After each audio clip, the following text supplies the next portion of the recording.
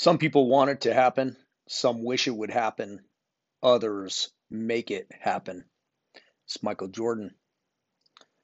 Just thoughts today. It's been a pretty good day so far. Got up about 4:30. Went and worked out with my youngest son, who's going to be 15 on Saturday.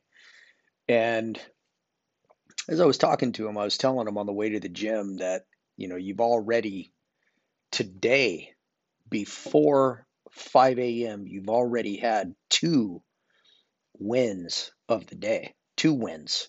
Number one, you got up early and you actually got up. Number two, you went to the gym and you worked out.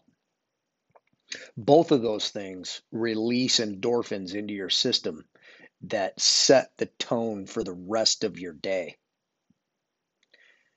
If you make it happen, anything in life is possible. Anything. How do you make it happen though? That's the trick. You have to get into the granular details of what your goals look like. You want to make $1 million a year?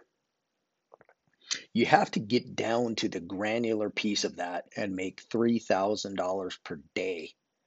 You could even go further than that. But $3,000 a day, what would it take to make $3,000 a day? Well, 99% of people in the United States make less than 427,000 a year.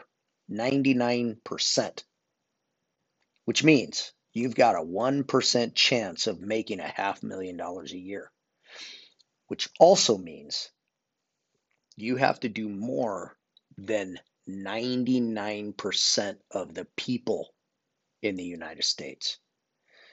We all know those people that look successful, that drive a nice car, have a nice house.